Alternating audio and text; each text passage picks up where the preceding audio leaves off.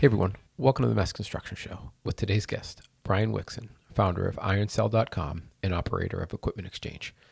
I'm your host, Joe Kelly, and this is a podcast about all things construction in Massachusetts and beyond.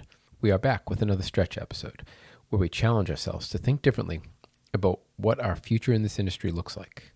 We discuss what the current state of the equipment market is and how tokenization and digitizing will change the way contractors leverage equipment and operators as a means to win projects. Today's show is brought to you by Central, commercial carpenters and supporters of our conversations. Enjoy the show. Hey, Brian. Welcome to the Mass Construction Show. Thank you, Joe. Thanks for coming out. And now you're local here in Boston right now? Right now, yeah. Yeah, that's great. And you're kind of, what are you, splitting time a little bit between New Splitting Hampshire and time, Boston? yes, sir. Yep, live free or die. That's my place. That's it. So, Brian, I think a good place to start would be for you to explain what you do for a business. Most times, if Sure. someone's a project manager or a business owner, I don't ask them to do that because we know, but you're doing something a little more unique. So maybe can you tell listeners? Yeah, so my father and my uncle started a site work company back in the 70s, and I basically would be considered third generation because of the age gap. And that's where I started back when I was a young boy. And that has turned into now I was basically buying equipment from my father's business and then selling it, which eventually turned into in 2008 when I liquidated a lot of the equipment for him. Then I just kept running with it. So then we kept rolling with Equipment Exchange is one of my businesses, and I started to dip into fintech and some blockchain and some crypto stuff about 6-7 years ago, some Web3 platforms, and that's where I started IronCell.com. So we're running two different entities with Parallel one to initiative. each other. Yep. So Equipment Exchange was buying and selling, leasing, renting, basically for people that I knew, and then I would broker and sell and market. Okay. So your dad's and uncle's business need to liquidate equipment. Yeah, as did everyone. Yeah, and that's when I kind of during the 2008 crash. Correct. Right. And that got you into the buying and selling of Loved equipment. it. I went to an auction, like I was, saying earlier, that I remember being at the auction and dealing with all these guys and the money being spent and the iron moving and where it was going, who was buying it, who was selling it, and that's when I realized that I, at some point in time, needed to get to an international level of foreign exchange, and that's where we'll get into that a little bit, where digital currency comes in, some Web3 and some cross-border payment stuff that I've been working on for the past 5 years. Yeah. So Equipment Exchange, like you said, buying, selling used equipment. Yep. Right. Never new. Marketing, Right? basically marketing. Marketing. I was basically commoditizing things before it was commoditizing, which, as we know today, is basically tokenization. Yeah, of assets. Don't go too fast on us yet. Right. We will get there. We'll get there. I just want people to get a grasp Yes. of your initial business, right? So buying, selling, marketing to make someone's equipment more valuable so they can get a better Yeah, we try to go in and return. try to find the value of that equipment and find a good market for it using analytics, some data in my network of knowing the business and some key players in it all over the world. So it's a mix of that marketing and then a traditional broker almost, right? Yeah, so I do hold a New Hampshire auctioneer's license, and that allows me to navigate that world of brokering legitimately. And what it did was put me in a position to deal with some real estate guys and trend towards that market with equipment. So at some point we'll merge those two together, and where that comes through with some Web3 things down the line. Okay. So Brian, taking a look at what's happened, a lot of people want to talk about it being kind of, maybe potentially like pandemic related or whatever, but what are you seeing currently in the marketplace? We're going through a commodity shift, right? So it's supply and demand. But as we move on to a newer, basically Web3 type of transaction, transitory landscape, the commoditization, the supply and demand of everything is getting a lot faster. So, for somebody to go in and buy, back in the day, it was a dollar per 1,000. Do you know what I mean? If a machine was $100,000, it's $100 an hour. That's long gone. And it's been long gone. And I used to ask my father, like, what is going on here? You can't spend, $589,000 right now for a 50-ton metric machine. Like, where is the rest of that money come from? And then you look at an auction price and the depreciation over that time, and how do you make that up in this market? And you can't. I have one customer that was behind $500,000 on a set price job because of the supplies of everything, right? So I had to liquidate some of his equipment for him just to play catch up on a job because he was under contract. So, we're in a, which we can get to later on, is in a liquidity crisis in the market from stem to stern. A lot of it's driven by labor, right? So I went and visited a few customers down in New York, New Jersey, and the guy had over $1 million sitting on a job site on a Tuesday morning. Just sitting there. Like, what's going on? Is everything okay? It's like, nope, I don't have any help. I'm like, okay. As a matter of fact, that's for sale, and that's for sale, and that's for sale. Like, all right. And that I deal with that a lot. A lot of it's just labor driven. Some of it's parts driven. Some of it's, like I said, other outside supplier, cost driven. Yeah. Can we go back to that example you're talking about where, historically you're saying a $100,000 piece of equipment, Sure, you're billing out at $100 an hour. That was in the mid 90s. We used to use that. So very much like someone buys an apartment building, there's 10 units, and they say, okay, we need to get X amount of dollars per month per each unit. Correct. To make the note and make the profit that we want. Correct. So what you're saying is it used to be $100,000. You would bill that at $1 per 1,000. That would be $100 an hour. You Correct. bill out the machine, not including labor. Correct. That was just the asset price. Asset. So Yep. so just like the asset is the real estate, in this case the asset is the piece of equipment. That's what you need to get the return. But where you're saying this is breaking down is that $100,000 asset is now $589,000 or $300,000. Right, we're way over. So, but that also is the transition into fractional shares in the new shared economy. So now we move back to the fractional shares of equipment, right? So now you're seeing a spike in rentals. It was like, I saw a report there, there's like 512% up in Q2, right? So instead of owning that asset and depreciating it, I made a point to one of my mentors. He was co-brokering for a rental company, and they're publicly traded. And I took capital and I bought their stock for 3 months. And over the 3 months, it went up like 38%. And I sold it. And I went down, I had coffee with him, and I said, hey, you keep up the good work. He's like, and I said, I made 38% on your labor doing nothing.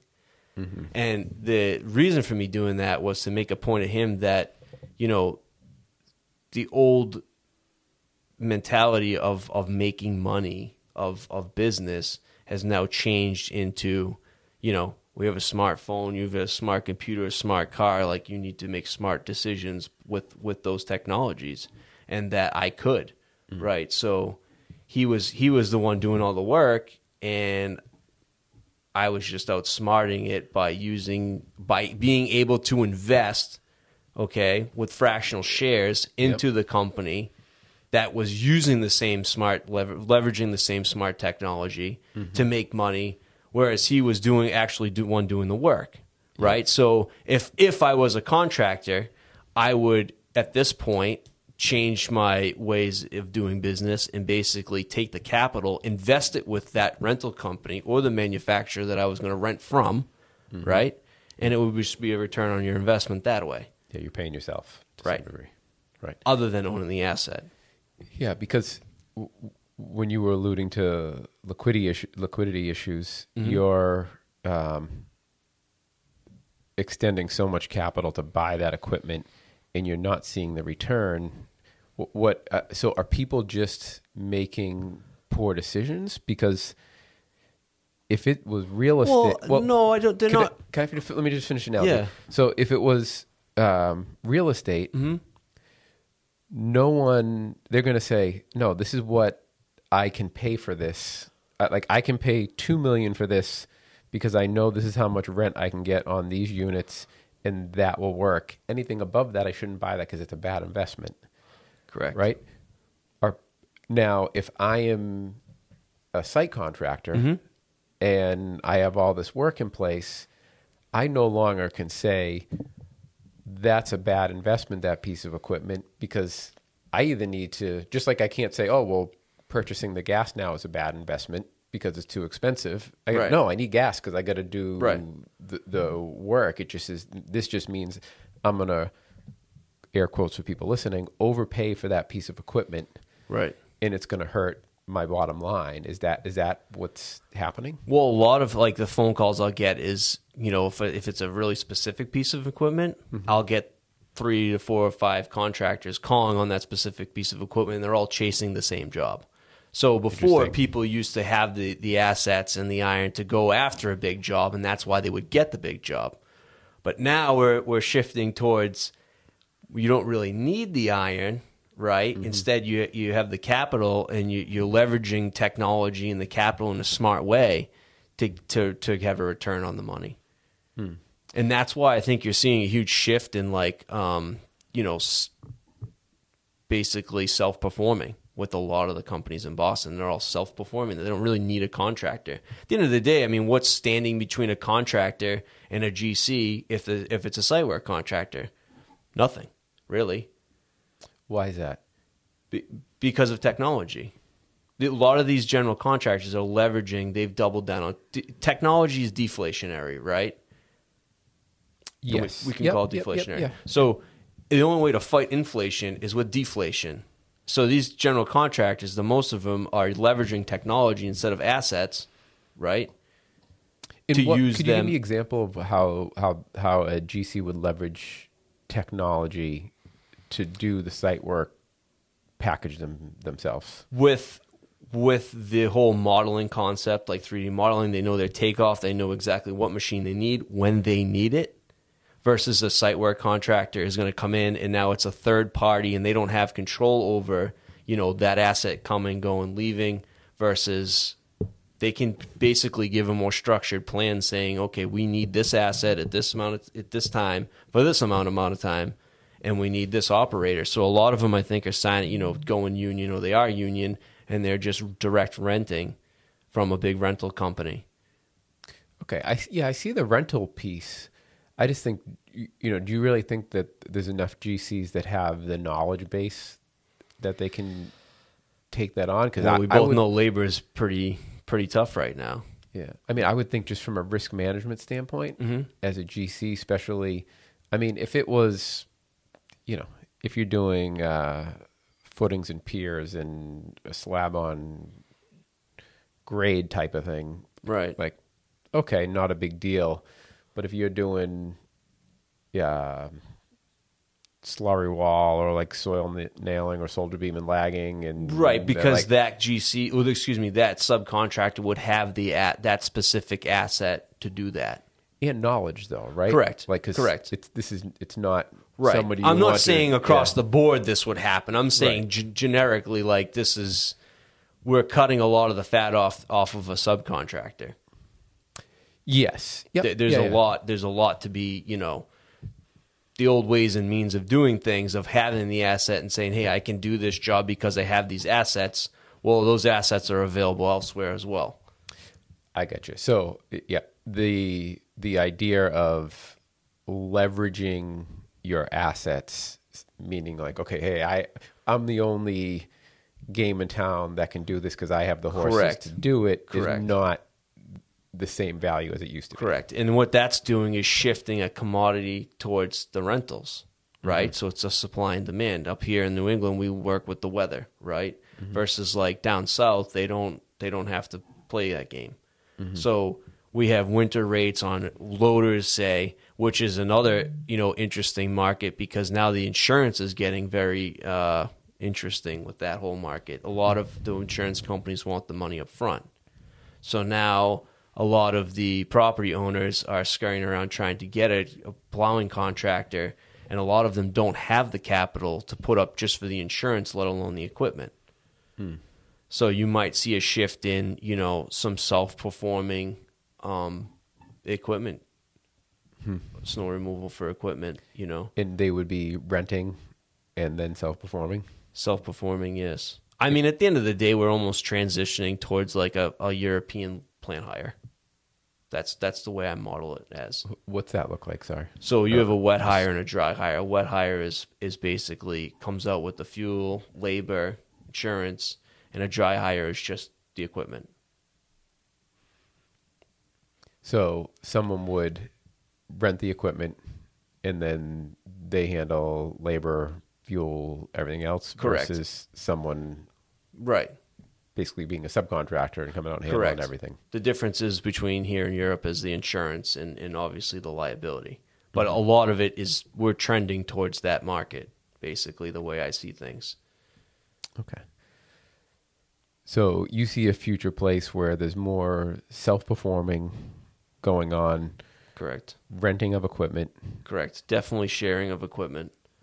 sharing of equipment. Yes, because now where this liquidity is all locked up, if a guy doesn't get a job, and I'll get that phone call, it's like, hey, I didn't get that job either. I can sell the machine or I'll rent it. Like, okay, like now it's releasing liquidity. So you can use telematics to put on that machine to rent that anywhere in the world, basically, if you want to, and release that liquidity. Okay. And telematics does what? That's basically a smart device for a piece of equipment monitoring its activity, geofencing, So where it is, how many engine hours it's functions, yeah. running, Yep. all that kind of stuff.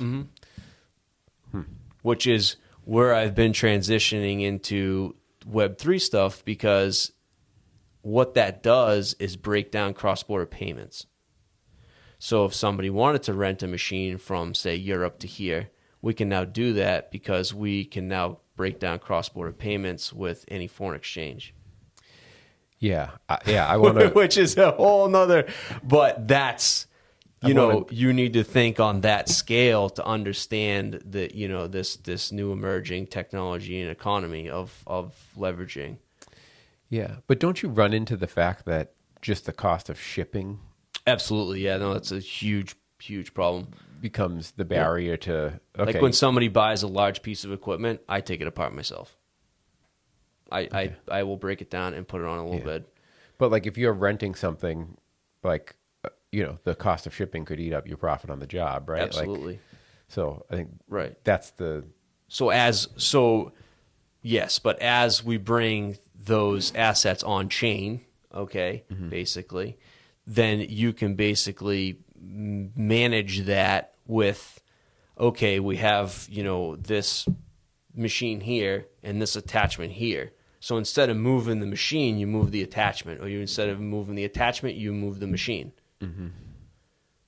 got it. So there are ways of using, once again, leveraging technology to just make smarter decisions Okay. based on that. Yeah. And now there could be a very advanced person like yourself that gets into this.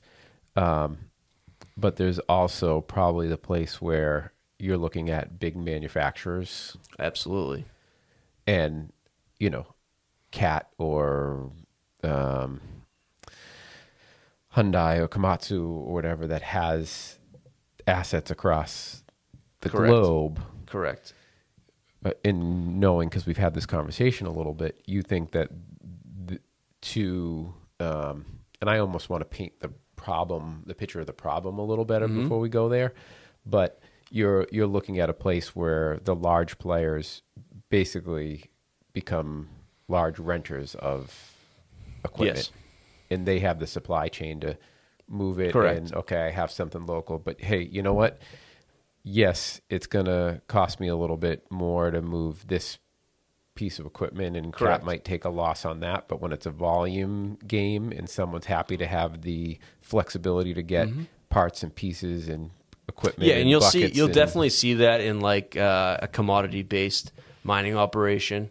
Whether that's gold, iron ore, or diamonds, or things of that nature, lithium, which is a huge one right now. Yeah, batteries. So yes, you'll definitely see a manufacturer from a standpoint of that, just direct rent or lease. So, but how about this? If I'm a subcontractor and I've got all this equipment, Right.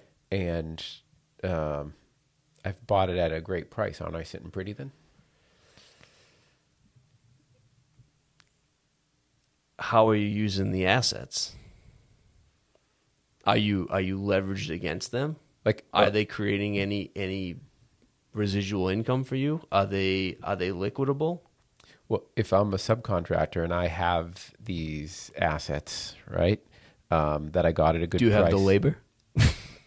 No, great. All great questions. Right. Yeah. I mean, there are a lot of. And now I can bid against someone that either is having to pay to rent or has bought the $589,000 piece of equipment that I bought for $175,000.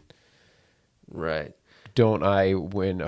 Don't I have a far better chance of winning work because I have that? And now that's a short-lived thing because eventually that ages out, right? That kind of goes into where the dollar's headed on that scale, because what you just said, if you didn't have the capital to go buy that machine at auction price for a deal, then you would have to finance it, right? So now you're financing a machine at a now higher interest rate, but you're paying top dollar for it versus somebody who had the capital who's buying that machine at market price at an auction. And the market price at auction to me is its utilization. How much money per 1,000 or per an hour is that machine built out at?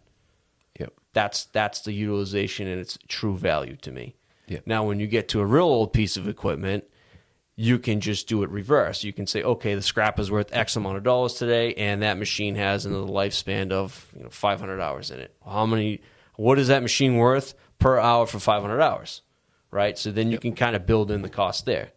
Where that doesn't really work is in the international market, because when the dollar gets stronger, the exporters won't come in and pay top dollar. The dollar gets weak. So you almost have to play, and as technology emerges, these are issues that I deal with.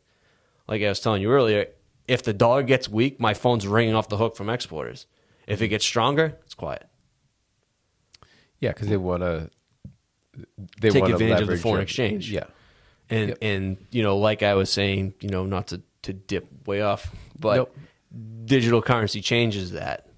And that's why I knew this was coming years ago, to focus in on payment structure in digital currency, because this would become an issue for me in the future. So let's stay there before we go somewhere else, which is, so dollar weakens, just like whether we're talking about corn or Across copper or whatever. Same thing applies to heavy equipment. Dollar weakens, someone can buy more equipment for less, for 100,000 euros. As that dollar becomes weaker, that $100,000 euro is going to buy more, right? So Correct. Dollar goes down, they hop in, and when you're talking about, Go ahead. Sorry. you're talking about such large numbers, a relatively small change in the dollar can mean a lot Right. to a person, right? So that's the straight commoditization of it. And now, and I'm just slowing things down because I know myself when I hear this stuff, it takes me a minute to digest it. Where the tokenization, thank you, comes into play is right now, in order to buy in one currency in another, there's probably fees and exchanges and brokers and all this other stuff. Once it becomes a token, right, the equipment is tokenized, I can buy it just like I Venmo you money right now. I could almost... That would be tokenizing as an NFT, which is already being done in real estate. Yes. And where this is going to affect your audience in real estate is 1031 exchanges. because right now I'm involved with a small group of people that are doing this, and that is one of the hottest topics. Is if you're sitting there basically day trading real estate as NFTs, Yep. what happens to the 1031? You would just have rapid 1031 exchanges. Correct, which comes back to payment latency. So Meaning how quickly you get the money. Correct, which was a huge issue for me because I'll give you a prime example just for educational purposes. I put a machine, listed it with probably the largest in the world, reseller, auction company, what have you, and it was 30 days to get paid. Auctions stopped, asset was sold, asset was left the property, and I waited almost another 25 days to get paid. Because you're dealing with the auctioneer's process, Correct. probably some paperwork, Correct. transferring title stuff, and then on top of it, Yes. Okay. You're Sorry. following me. On top of that, that middle person is taking Correct. their piece, Correct. right? So if it's tokenized and all that information is on the blockchain, all the title and everything is there. Correct. It then becomes, and for simplicity's sake, me Venmoing you the money for that equipment. So I purchase that token digitally with my digital wallet, and Well, then it would become, yes, it would be an NFT, a non-fungible token, yes. yep, and then that title is taken care of. There's no middle person, and Correct. you have that money instantly, just like I just sent you $20 over Venmo. Correct, because one of the biggest issues I deal with is UCC filings. What's UCC? Sorry. It's a Universal Commercial Code. Basically, it's a lien or blanket lien on an asset. So when that asset, and it falls under real estate with deeds and titles, becomes on chain, it also becomes transparent. So everybody sees what happens. Correct, because there's metadata just behind that on the smart contract. Okay. That is everybody's toe being dipped into that Very water. easily. Okay, very slowly. I'm hoping everybody gets that the benefit there of tokenization is speed, Transparency. ease of use, transparency, speed, cost savings, both from the elimination of a middleman. Correct. And you're getting, when you're talking about that much money, what's the interest on, $2 million if you have to wait 30 days for it, right? Correct. So, and never mind just the liquidity of if you could want to invest that somewhere else. Correct. Yeah, you right? have liquidity solutions. Yeah. So those are all the positives that just throw in the back of your brain now. If you're a listener and are afraid, We've got a lot of work to do. when you hear the term blockchain or NFT, just like me, I'm a simpleton. I don't understand. And I do want to say this to your viewers: there are no experts. Yes. Period. The end. If somebody messages you, emails you, phone call, any sort of communication saying they're an expert, no. Okay. And I'm going to tell you why. Because a lot of this space is unregulated. Yep. And there's a lot of things in litigation to be worked out. Yep. So taking the Web3 aspect out of this and going back. So even if people, let's say someone's listening Want and to kick it saying, old school? Yes, please. Old school, we're going to talk electric. Like Craigslist? I love Craigslist. Old school electric, right? My father hates Craigslist. We'd be on a job and he'd pass his own machine. He'd go, "Did you just sell that?" Like, "Yep. Don't worry, there's a new one coming." Oh, he said, "Tell me to get off Craigslist." Yes. So even if you're listening to this and say, "Oh, it's going to get regulated and blockchain is never going to really pan out and digital is bullshit and all that other stuff," even if you think that, there's still more disruption happening in the equipment market that we haven't even talked about. Let's talk about the push for electric. Yeah, that's a whole Equipment. nother. So part of this one little project that I had this idea on was, like there are carbon tokens, right? So you can, same thing, you do it to retain the residual value on this older piece of equipment. Maybe we could offset that in a way, right? So I'll leave this pretty vague, but there are a few people in the space that I'm in communication with to basically figure out a way to give residual value back to these older assets so that it doesn't disrupt the market for that guy who cannot afford to go buy a new piece of equipment. It cause a real socioeconomic problem, right? So we're kind of like mitigating and navigating that space as far as the liability of that, because that would cause some serious issues. But even taking tokenization out of this, right? So there's, we're starting to see inklings of regulatory movement to make Carbon neutral. Yeah, make fuel burning equipment. Correct. And it's kind of funny, right? So like you would expect somebody, me, who's kind of like blue collar, hands on, like I've been around the stuff all my life, to be so for not complying or shifting towards that market. But after being around some electric cars and trucks and vehicles and seeing what you can do and the value and the lifespan of the equipment, I like it, to be honest with you. I don't want to change a fuel filter at 3 o'clock in the morning because it's gelled up on the side of 93. I don't want to do that. You know what I mean? Yep. Versus it's electric, it's turn it on. We're good, we're warm. Yep. And you have to change the way you work. And that's what's changing a lot of it too. Is like a lot of people don't want to they don't want to change the way they actually do the work. Right? So like you have these 3D models, which I've been so kind of away from that market for a while, but like they have that down to a science basically where, like I said, you're going to know what you need and when you need it and how long you need it for.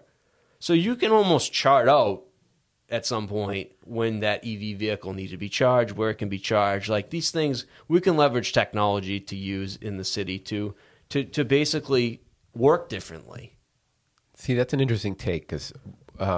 And that's why I got into tech, is because we couldn't start a machine until 7 in the morning and had to shut it off at 7 o'clock at night because it was too loud. Well, or I mean, exhaust or yeah. whatever, right? When I took down the Neighbors toll were booths upset. on the Mass Pike, I had the state police called on me because I was out there till 9 at night. But I did that because I saved $17,000. I had it all figured out. It was like $17,000, $18,000 for the contractor because I was working differently, working smarter than harder. And got it done, and he was happy. I was happy. It was, we were a little bit behind. Now we were ahead. But, if I want to get up at 2 o'clock in the morning and work, like, I can do that with tech. I can't do that with equipment. So that's kind of where years ago, I was like, oh, I kind of like doing this tech thing. Yeah. That's where it started. But where I think that's interesting, where you say that because you have such good data or information about when you need to work and how you need to work, that you could manage the charging. Because in discussions, when you and I first chatted, I left we've messaged a lot over years now, but when we first met and had a conversation about this topic, I left and I was like, and I said it to you, so it's not something that I won't say right now. No. I'm like, this guy is either a genius or a lunatic. Well, maybe both. Maybe both. I've been called worse. Yeah, and I'm not sure, to be frank. Right? Yeah. And you know what's? I get so involved in some of these things. I just have to go sweep a floor. Yeah. I'm like, you know what? I'm gonna pick up a shovel, or I'll pass somebody. I'm like, hey, is that your machine over there? They're like, yeah. I'm like, you mind if I run it for like an hour? Like, I just need that piece of turn just my mind do off. nothing. It doesn't. So I reached out and started saying, hey, this is what this guy is telling me. And I reached out to folks that are in the business, in the equipment business and stuff like that, and what's your thoughts? And, most of what the concepts I was saying to them, they were like, yeah, that's Yeah, that's how that works, right? Because Right. I didn't know the business of equipment or how to bill out a machine. That was never part of my purview as a super or a Right. building inspector or whatever. So I'm like, is that how you do it? Is this how you? So I was, kind of fact checking, for lack of a better Yeah. word, and kind of saying, hey, what's this? And does this make sense? Does that make sense? And one of the issues around the electric was this gentleman also is a developer, and they're like, we can't even get the power turned on. We can't get the power to site to get our building turned on after we have the thing built. Like, Right. how are we going to So- have? Hang on, how are we going to have power? I want you to answer, but Yeah. how are we going to have power on site to charge a machine while we're trying to dig the hole? We can't even get it to the power turned on for the building. Look at what we've done with a screw gun. Yes. Oh, and that's why Like, I say what you 10 years ago, people were like, you drag out a cordless. sawzall with a cord. Yeah. Right? Now look at it. It goes like 2 days, 3 days, a week. You just use it, put it down. Right? Like, Yep. so you're only using it incrementally. So you just work differently. Yes, and that's where I think And that's where the adoption rate is very, and the older generation just, they can't get with it. There's the huge, I don't know. Interesting though, this gentleman that I'm talking about Mm-hmm. is actually very forward thinking and tech savvy and tries like they are great about that thing right behind you, Pillar Technologies, the sensors on job sites Yeah. that monitor humidity, dust particulate on Yeah. they were using that. Right. That's how advanced these guys are. Mm-hmm. And so they're not like they're this old people that won't get up with it, but that was their concern. But what you said to me about the ability to know what you need and when you need it well enough, and then if you layer in what you just said about Just change the way you work. change the way you work and improvements in technologies, Mm-hmm. maybe electric is a possibility sooner than we think with equipment. Yeah, I mean, I had bought this rubber-tired Volvo excavator that I was like, long story. But anyways, I was like, I am going to make this a European spec machine. It was my little project. And I did. And I put a trailer on it. I put all these attachments on it. I spent all this crazy money on it. And my father was like, what in the hell are you doing?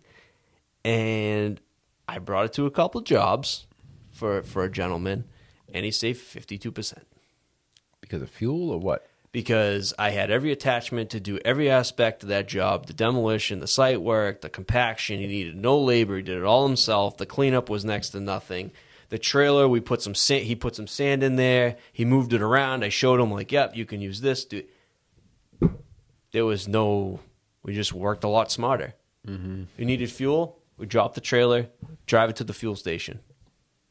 No pickup truck, right? Yeah. Drive back. I even drove it through the Dunkin' Donuts drive-through just to point of. So we work differently, and Europe does that. We don't over here. Our adoption rate is very slow. That is definitely, and you at this point, going back to inflation and the price of everything, you have to look internal for profits. Yeah. In deflationary things in an inflationary market. Will you tell me, just because I was looking at my notes for one thing, repeat what the benefits of going with that machine? So you said you had all the attachments all squared away. It was registered. It was a European spec. They do it in Europe, and I just wanted one. I wanted to see what I could do with it, and it was endless. And so it was fuel. It was efficiency because you weren't waiting. I moved attachments around, not the machine. Yep. You know what I mean? If I needed...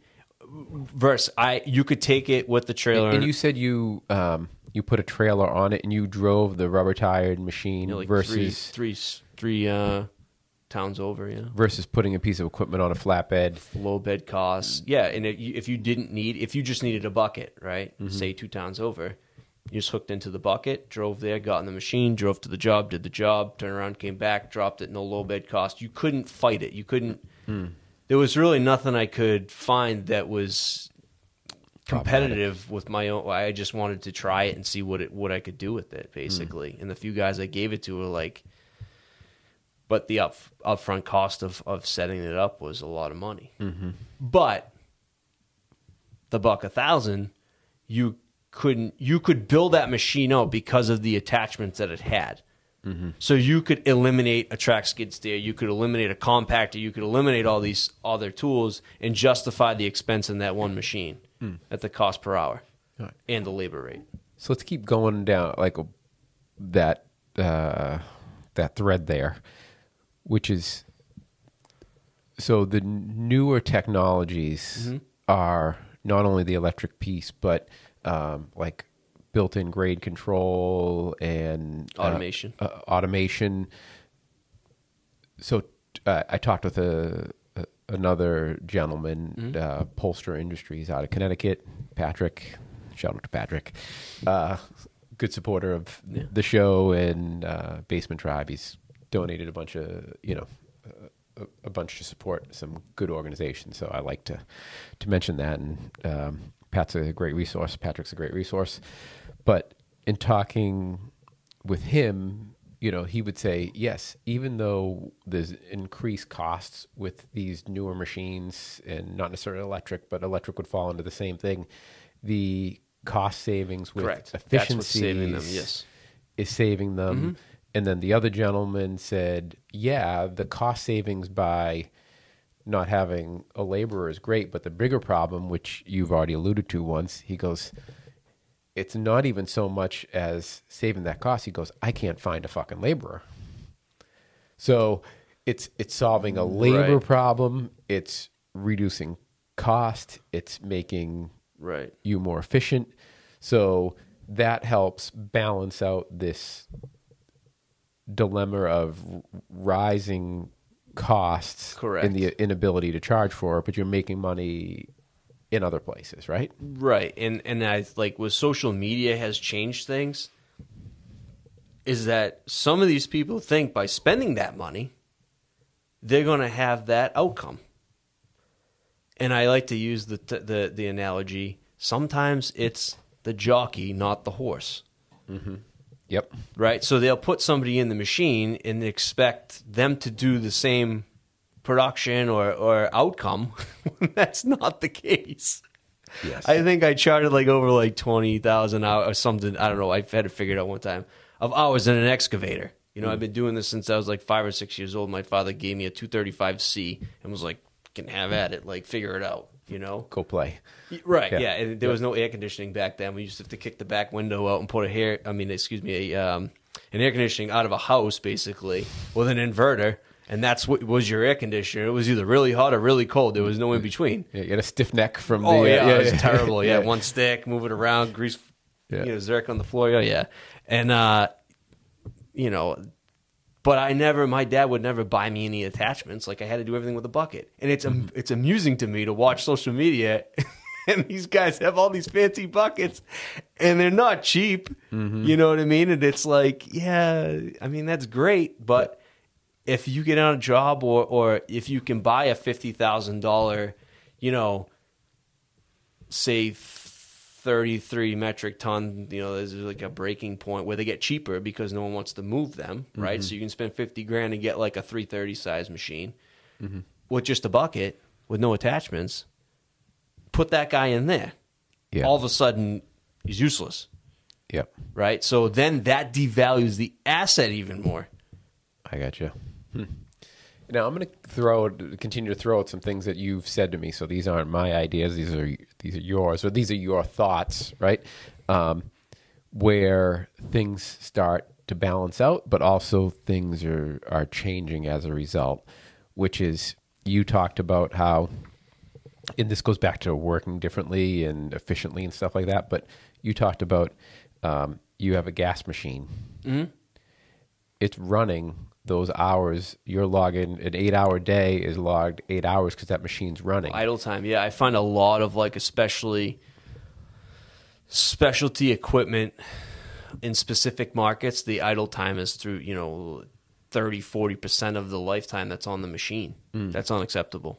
Yeah. You know what I mean? I just went through this with a contractor who lost probably over $100 grand because I was like, well, he's like, well, come here. I'll show you why. This is right here. You need to reprimand your operator. You need to do something about this because this is the value in the machine. Had it been under that breaking point, the financing would have been different. Everything would have been different. The whole dynamic of the machine would have been, the value would have been tremendously different. But because of the idle hours, and people say, oh, it's just idle hours. Well, with the mission control, that's still an issue. It's actually worse for it because it's not burning off the particulates in your EGR. You're actually making it worse. Right. So there's two things happening there. One is you're talking about what are the emissions things and potential taxes and costs associated with that coming down the road. Yeah.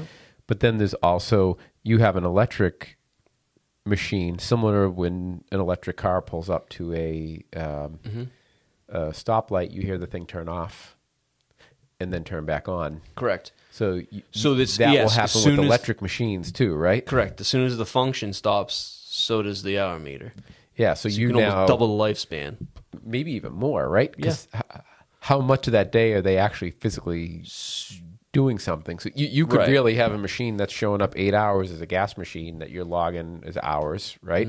And for people that might not be familiar with this, because sometimes we have students listening and everything, a machine, unlike a car, if you buy a used car, they look at, well, how many miles on it? Oh, it's 100,000 miles. Right. With equipment, they look at hours. And most of the new cars they all have hour meters on them as well. Yeah. You know. But people don't know. Right. People think of it in that term. So that's why we're talking about hours. So you could take a gas machine, you log 8 hours on it because it's just running all day long, even if it's not doing anything. Right. The electric, you could have 2 hours on that even, Correct. right? And do the same amount of work. Yeah. So from a financial... And if you work differently, then you're getting production out of it. Yeah, you do even better. So it's all relevant. Yeah, because you talk about the payback when you were assessing a machine, say, okay, this thing has 500 hours left on it. We can make $150 an hour. Therefore, the machine is worth 500 times 150 plus whatever you get in scrap. Yeah. Correct. That's how much that thing's worth. So where that changes a little bit, though, is that with a Tesla, and we plugged it in one morning, it was like $11 for a full charge. Went back the next night because it was, I think they consider like optimal time. It was like peak and off. $38. So that is getting commoditized as well. How were you getting charged? Was it what were you plugging into? Just a charger in Boston. And you pay a fee for that? I've just never done it. Oh yeah. Okay. But it's getting throttle price. It's now you're dealing with a commodity. So we've commoditized everything. Now we commoditize the asset. Now we commoditize the power. And that's the world we're headed in. Yeah, let's not go here because people will be fucking spinning. But there's an interesting technology where you get into buildings that use energy storage, so batteries. Correct. There's a software out there that even if you don't have any solar or renewable, people put batteries in the building because the municipalities that have peak and off-peak charges. Correct. So in the middle of the night, you pay 10 cents a watt. In the peak time, you pay 50 cents a watt or whatever, right? So what they do is a software that you buy the power at 10 cents an hour, store it in the battery. Correct. And then use the battery power at the 50 cents an hour, right? And I'm like, genius, right? So that's an advantage to the electrical. That has everything to do with fractional shares and digital currency, stuff like that. I want to get there because you're going to have to make that connection for me because I don't necessarily, that's not obvious to me. So electrical, I forget the term you used. I said grade control and you said automation. So automation, electric, the hours efficiency, the non-taxation and non-problems with fuel associated with that. Those are all positives. And then you were also talking to me, and I looked this up a little, and I'm going to share this picture prior to this podcast coming out, is you were talking about not only are large manufacturers getting into the rental equipment game, they're also exploring remote operators. Can you tell people a little bit about that? So there are I can't use any names here, but there were some deals made that weren't really public knowledge about some organized labor in a robotics company. And at some point in time, I believe that once we get onto a newer, faster Web3 network and maybe 6G or 5, I don't know if 5G has the power to do it, but you will just drive to a dealership and remote operate. You won't even go to a job site. I think that would be because that's deflationary. Now, all of a sudden, you don't need to pay an operator $75 an hour or $50 an hour to drive into Boston and pay $30 a day to park, right? So now it's more appealing to stay home or local and just operate that machine at a remote location. Huh, that's interesting. So I was looking at it through the lens of, I was thinking, so I looked at, and here's what's funny. So you're talking about this, and some people saying like, oh, is this some like fringe thing? Mm-hmm. It was reported in ENR. No, we have the technology to do it. Yeah. We just don't have the network. And there's a really cool... It's not that hard to do. Like there's some pictures of, I don't know if it was Caterpillar or Komatsu, whoever it was a large... Let me put it to you this way. You go to Home Depot now. You go into the self-checkout. What is the lady now doing that was checking you out before? Just being an assistant to like 6 stations. There's your answer. That's what I believe the new basically on-site operator or construction laborer will be doing. Overseeing 6 machines that are working themselves. Yeah. Yep. Because what was wild was this showed a picture and like I said, I don't remember the manufacturer. In the manufacturer's home office in like Minnesota or something like that, It had operators sitting in a chair. It looked like a VR gaming system where they had the same type of controls they'd have on a regular machine, like a joystick and pedals and everything, right? And they had multiple TVs in front of them. Right. So they were operating a piece of equipment that was in another state. So not even, we're going to a dealer. Like this is like, we're all in the headquarters. So think of a place where Hyundai or whatever, you can rent the piece of equipment, shows up on site, and you send the file to them. Hey, here's the grade cuts we need. And someone sits there remotely. The machine's out there. You'll see the machine moving around, digging, moving soil, loading it into a truck. Right. And someone's doing that while they're sitting in Minnesota. So that kind of, I had this app that I was going to build like, 4 or 5 years ago. It's called iOperateApp.com. And what that would do was monetize you based on your production rate. Using telematics. So it would be Uber for operators. It would be monetizing the jockey, not the horse. Yeah. So do not put the wrong jockey on the wrong horse. That's what it would integrate. And what it would do was it would input data and aggregate basically a supply chain with some AI for repair parts. So say that again. It would aggregate. What do parts have to do with the operator? I'm confused. He would put in the data on chain for the machine, what it was, how many hours on it, blah, blah, blah. Got it. If it needed a PM service, it would already alert 5 or whatever, either the dealer or an aftermarket company. They're like, hey, this guy's going to need a filter and these parts at this amount of time based on his production rate. So then you had aftermarket companies and dealers competing for parts based on stuff they knew was coming down the line. Right. So that was its disruption in the supply chain. And the guy I brought it to was like, you're out of your mind. Like, they'll never allow this. But now it's pretty much, it's here. It's like, but the way you can, so here's where digital payments come back into play again. You can monetize somebody with fractional shares for, they call it crypto dust, basically, right? So you can, one of the mentors I had was like, we had this conversation where you could basically have somebody mowing your grass outside and pay them in real time. So if he was like 50 cents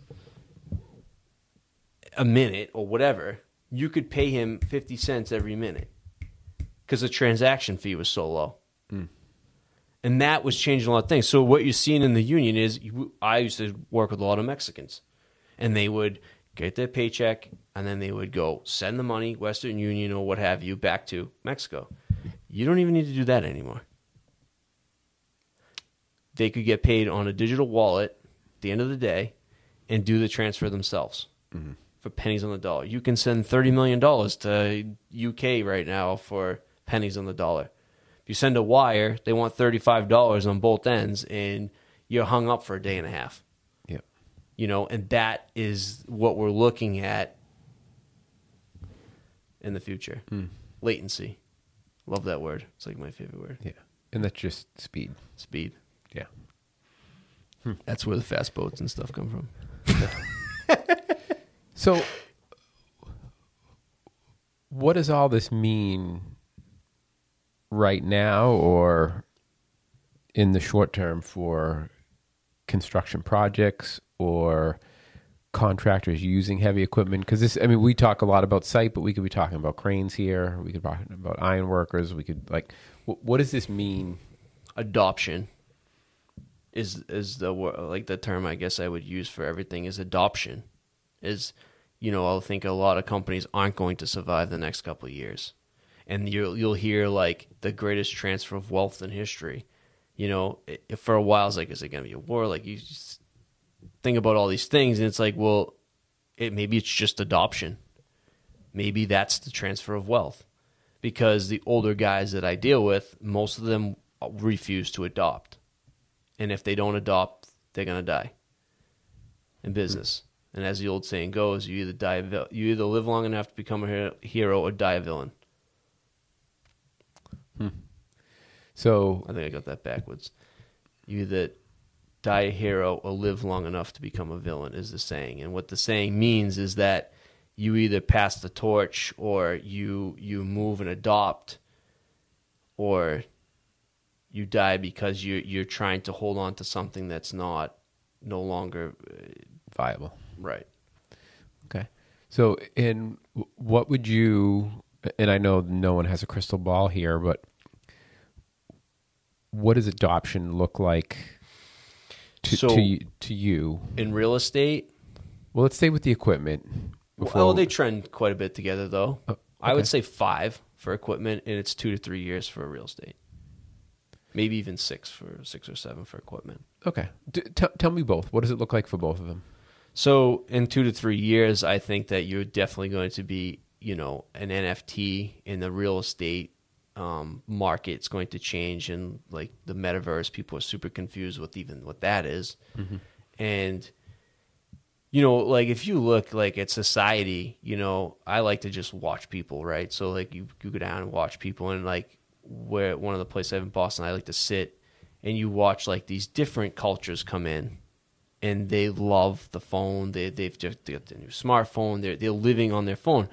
And you make your own tribe on your own phone, so you can relate to a lot of people on the internet more so than you can in real life. So that is kind of the transfer between like the physical and the digital, right? And so when I've been into a couple of meetings where you walk through a meeting in the metaverse, and it's like you're there with all these people that are in your essential like tribe, like what you can relate to these people versus somebody that you'd meet on the street. And doing that with real estate, when we start to, it's like I said, it's being done now, but when that adoption finally becomes mainstream, it's not going to be unusual to trade a piece of real estate as an NFT or rent it. You know what I mean? Like rentals have a lot to do with NFTs. You know what I mean? So you can put in the smart contract, and you could do a lot. You can do a lot more with digital things in that space than you can in the actual real world or the physical world. I have a tremendous amount of comments in respect to the real estate NFTs. I'm going to hold my comments because I want that to be a separate standalone episode. Yeah. which we'll do. I am certified to sell real estate by crypto, so I like that. that doesn't say much, but just so there is some background and I can kind of navigate that space with you. And when I tell people that, they're like kind of freaked out, but there's still, like I said, you can't, would I go do it today? No. And the reason why is because it's not regulated. Yep. You know what I mean? You can't. Now, how about adoption in the equipment space or the subcontractor space of people that are using heavy equipment, whether it's cranes or gradals or whatever it is that their business is? I would say like I said, at least 5 at the minimum. But what does that look like for a contractor? They morph to renting equipment. They definitely want to. That iron has to be moving at all times. You know what I mean? You can be, as much as the acquisitions and mergers have created a monopoly of some sort. There's a lot of opportunity to be a micro entrepreneur as well. Like you can just now rent out your small skid steers and weed whack whatever you want because of this technology. So you can sustain like not everybody wants this digital nomad lifestyle, but you can definitely leverage technology to change your life and the way you work. And I've seen that with, like I was telling you, with Uber. I always ask, I love to get an Uber. Sometimes I ask, what did you used to do? I used to be a drywaller in the union. And I got kids and I've got this. And it's like, okay, well, why are you doing this? Well, I can make my own hours. I get paid at the end of the day. People are changing the way they work. Or what they value. Oh, yeah, no doubt. But I think construction is just have this old iron fist where it just doesn't want to change, and people are just leaving the space, and they've had it with it, and that's why there isn't any labor.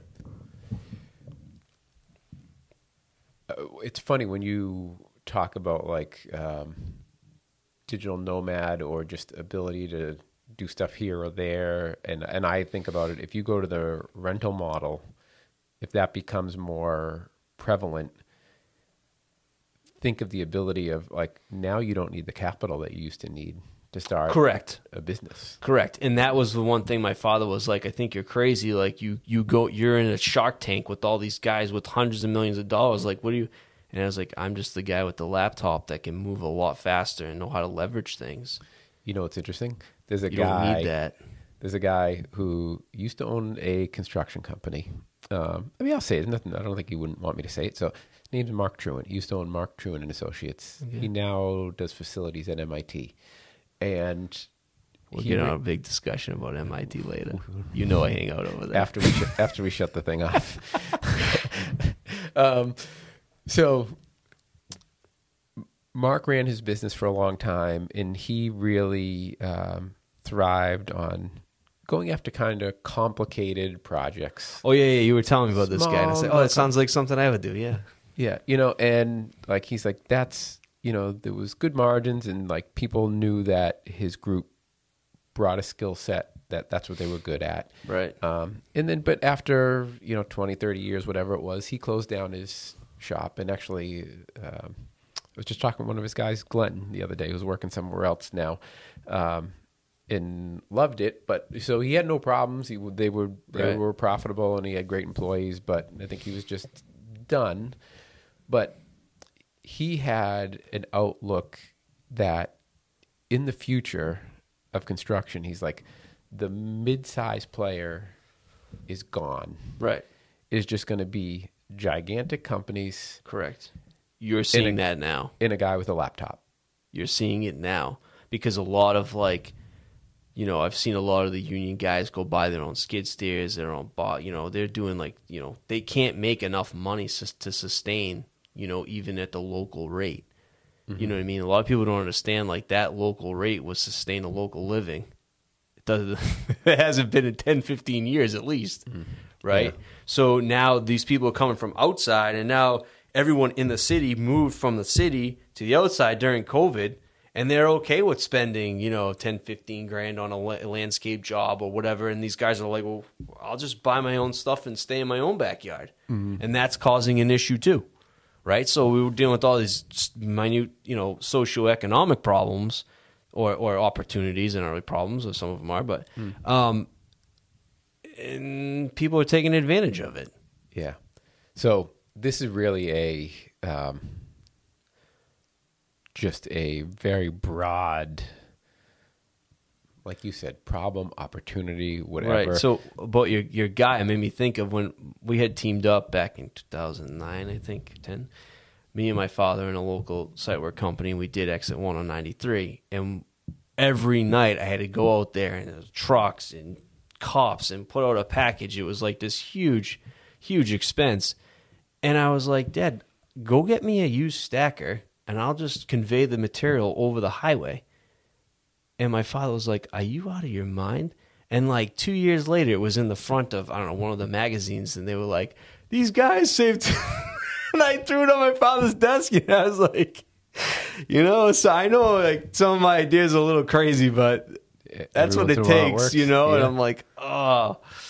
But anyways, it made me think of that story. I think this is kind of a great way to kind of close this discussion, but we need to be thinking, and it's funny, some people ask when I do these episodes, they're like, why are you having this conversation about this? And I lump them into what I call like a stretch episode. Right. Which is, we as business owners or people that are looking about how to map out their careers, whatever it is, like some of these things may never happen. Some of them might be 5 years or 10 years away, but you at least have to always be thinking of these things and preparing yourself, to your point about either you're going to adopt or die. I used to be very much of the mindset, even with all regulatory changes, like building code is changing all the time. They keep adding new things to it, right? And I used to get frustrated and be like, why don't they just fucking stop changing everything? It's too confusing. And then I just got to the point and said, listen, I can bang my head against the wall and say, why did this happen, and get pissed off, or I can say, this is going to continue to keep happening. You have to learn and adjust and capitalize on it. Right. And that's what I'm hoping people that are listening today, even if you think it's crazy and it's way off and all that kind of thing, you have to at least consider this stuff and maybe start to think about how everything that Brian's saying with respect to labor, tokenization, telemetrics, like how all these things are going to affect. You're a commodity, I'm a commodity, and part of that app was that you would commoditize yourself based on your social media. Mm-hmm. If you were really good at X, you could, in a contractor approached you, you could say, hey, if you need me for 3 months, this is what I want. Supply and demand. So you were actually commoditizing and tokenizing your oneself as an operator. That was part of the app. But for what you're saying, like especially with like the youth, I've gotten myself in like some, I don't know how, sometimes I question myself, but like I've gotten myself in like some serious monetary meetings, like some deep monetary system things, and understand the monetary system from a few different aspects. One of them, which was I sold a machine to some central bankers, and we'll have an episode about that. And that was kind of an interesting thing, and like who I met and where I was, and the things that they taught me. But at the end of the day, I think where people get so confused and caught up in the day to day, like just go back to philosophy. It's not that hard, right? Like when I have like a bad day at business, or like this guy's doing this or that, and like I've been in a whole nother deal with litigation and real estate that's gone completely sideways. And had it been on chain, this wouldn't have been, that was me. Had it been on chain, done the new way, this wouldn't have happened, which aggravates me even more. Mm-hmm. But like, I'll just like listen to Alan Watts, right? Like simple philosophy. Like people get so and like, I think that's what's missing. And so you've got this transition and adoption getting shoved in everyone's face, and it's like, well, just take a step back and like just focus on the philosophy. Like this is what it is, right? Yeah, and people just, I think that would change the youth. Like if we taught more philosophy in the youth, whatever they thought of or made come about wouldn't really matter, because the philosophy stayed the same, because that doesn't really move, that doesn't really change, right? From a philosophical view. Yep. That doesn't really change. All the rest of this stuff, the technology, the digital, the crypto, whatever. Like I've been so far into it that I've had to like, that's the only way to take a step back. It's just center back to philosophy and that's it. Yeah. Simple. Alan Watts is an interesting cat if people haven't listened to him. It's very interesting. Yeah. All right. Yeah, that's all super exciting. If we can do one last thing before we close. Sure. We've touched on it a little bit, but as best you can in simple terms, how do you see tokenization playing out in the equipment market in the future? Liquidity. It's a couple words I love. Latency, liquidity, adoption. Meaning that because you don't have to outlay that capital? Correct. So there's an opportunity for this new wave of entrepreneurs, basically. Because if you look at the big companies, they really can't hold any talent. But how does that work? How does tokenization allow for that?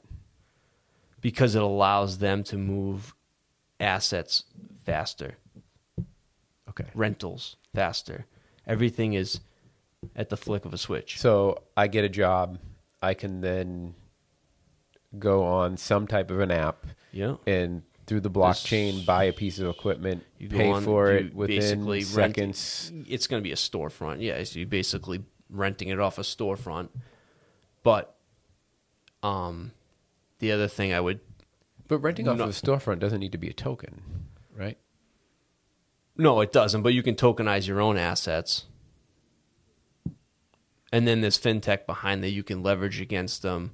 There's a lot of fintech tools behind just tokenization in general, okay. Right? So you don't... So as far as like a tokenization goes, like maybe... I'll give you a prime example because that can get confusing. Please, yeah. Right? So I think you're using tokenization out of maybe a little bit of a different aspect. If somebody does work for you, right, over here, like when you move any currency on any currency, you get a 1099B, right? Okay. It's income regardless. Yep. Right? So if I had a guy, like I like to, like if you want to tip a low bed guy, right, which I think is a great thing to do because that's a really high risk job and it's probably one of the worst jobs you could have, especially dealing with traffic today, right? So one of the guys likes to go to Europe. Like with his digital wallet, I can tip him in the euro if it was worth more money. It's worth more to him because he's going to Europe. Like those are the type of different things. Like you can take different currencies.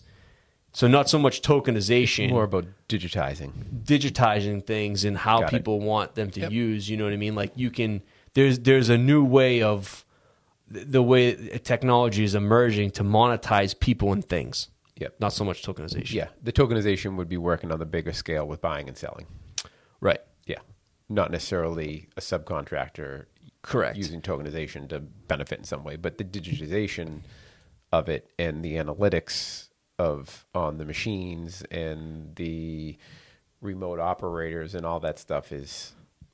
Yeah, I mean, it's at some point in time, yes, it will be, like I was saying on the app. It increases liquidity because you're not paying out all that. Right. And think about this, like your 30, 60, 90, like I said before, the hardest part of the contracting business was getting paid.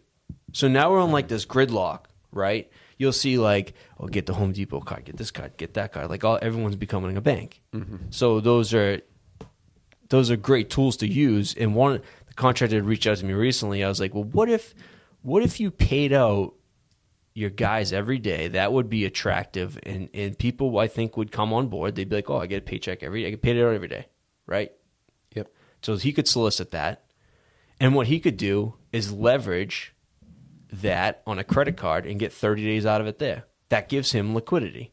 Mm-hmm. Because he's not taking the capital out and paying the labor. It's a great idea. So that's a tool for the future, right? Like that's leveraging smart, like in a technology to say, hey, now all of a sudden that guy can compete for labor. Yep. No, that's a brilliant idea. And that's where I think a lot of these bigger companies is like, we're in a liquidity crisis, right? Like that at the end of the day. Or even think about this. If with the machine comes the operator that's remote or a real person. Yeah, the whole thing. Right. Now you're not saying, okay, hey, I've got someone on my payroll. I don't want to lose them. I'm going to take this job for like, no, you don't need to. I mean, Correct. I did it in my life. My wife and I wanted to go to one car. Yep. Right. So we're going to go to one car. And then when I need to go to work or go somewhere for work, I Uber. Right. I did the math. It cost me less Correct. to Uber everywhere Correct. than it would even. So I don't know. I'll say it. So I had at the time I had a Honda Civic before that I was leasing. Yep. It was uber cheap. It was like $100 a month from my Civic for the lease payment. Right. But even with that cheap of a car, never mind a $300 or $400 payment, right? Even with that cheap of a car, it was still cheaper for me to Uber. And if you think about it, especially when I had meetings in town, I would take an Uber in, get dropped off at the front door, go up, right? What I saved on gas, every time you'd go into downtown Boston, I'm either driving around trying to find a spot to work for free and then paying for a meter. And a meter now is not $2 anymore. It's can be in the teens, depending on if you're in the seaport or something, right? But most cases, you need to just park in a lot. In a lot downtown in a garage is $40. Yeah. Right? Look what Blue Bike's done. I love those things. Yeah. So when because I had everything in QuickBooks, so I knew all my expenses. I looked at the expenses, like it cost me, I think, between $7,000 and $8,000 for my vehicle the year prior. I spent $5,000 in Ubers going where I needed to go. So I just saved $3,000. I also saved the day where like, okay, hey, you're at 15,000 miles, bring it in for your 15,000 mile maintenance and sitting there for an hour doing oil change. None of that. No maintenance. No, I need to buy new tires. None of it. Like, so that's happening with like mobilization of equipment, right? So like most of these companies, they have their own low bed. Now the expense of a low bed, plus you got to get a driver. And it's just like, it's gotten to the point where like if you need a 5-piece machine moved, you have 5 different towing companies showing up. Right? And it's like as needed, right? Like, and that's what but a guy that has a low bed that knows how to leverage the technology and has the right contacts can go out and make a good day's living. And somebody with that Volvo machine that I built, that was the point I wanted to make, was that you could make a good living with that one machine more than you ever could, being in any sort of hourly job, right? And you would be okay. And that was it. The overhead was X. There were no, if you needed a low bed, you made the call, and it was just but you were eliminating all of those overhead costs. And I think that's where, a lot of these bigger companies are just like, before they buy the asset, then they leverage against it, and they, but where I tell you where this gets a little iffy is the bonding. Bonding of the subcontractor. Because if you sell the asset and you're subbing everything out, you have no. That's the word I'm looking for. Collateral. Collateral. Thank you. I couldn't think of the word. That's where things are getting a little rocky. That's interesting. So as much as it works. So then I get to the point, like I've had a couple of friends that have sold their companies for, one of them I think was like $40-50 million. Like, oh, I'm all set. I was like, repeat what you just said. There's a guy at $50 million. I'm like, you have $50 million what? There's a guy at $50 million. It's like, that's not good. Well, it's good, but it's not good because it's not an asset. Yeah. Yes. So now where do you put your money? Yep. Yeah, no, I get it. So a guy that's at $50 million, you'd think he's really smart. Wow, that's great. He's successful. Where you have $50 million. Yeah, so he's still in good shape. He's still in good shape. But what I'm saying is, like, I've gotten these questions, and the guy I get the big thinks about it overnight, and I get a phone call, and he's like, "Oh shit, like I didn't think of it like that. Like, what do I do?" I'm like, "You're on your own. Like, I'm not a financial advisor, but." And like I have like one of the things, the accounts I have, like I jokingly with my uncle, right, who was like very well off in his day. I had an Amex a crypto debit card, and then a regular debit card. And I said, which one would you rather? And he picked the Amex because all the points you don't get the debit card. I was like, yeah, but the other one has digital assets on there that are appreciating, where the debit card has just dollars that's being engulfed in flames right now, and inflation, and the other one's just dead. So the money, the capital was always invested in other digital assets other than just debt and a dollar that's being diminished by the minute. And that was my point to him. And that's the old way of thinking. Yes. Yep. No, I get it. And with those digital assets, you can flip into any currency in the world as well, any fiat currency. Yeah. So basically your money is always invested elsewhere, and the cash of what you needed at that given time you can expense. Where that changes is taxes. Yeah. But we'll get into that later on. All right. Well, this hopefully gave people... None of this is financial advice. I'm not a financial advisor. I'm not an expert in anything.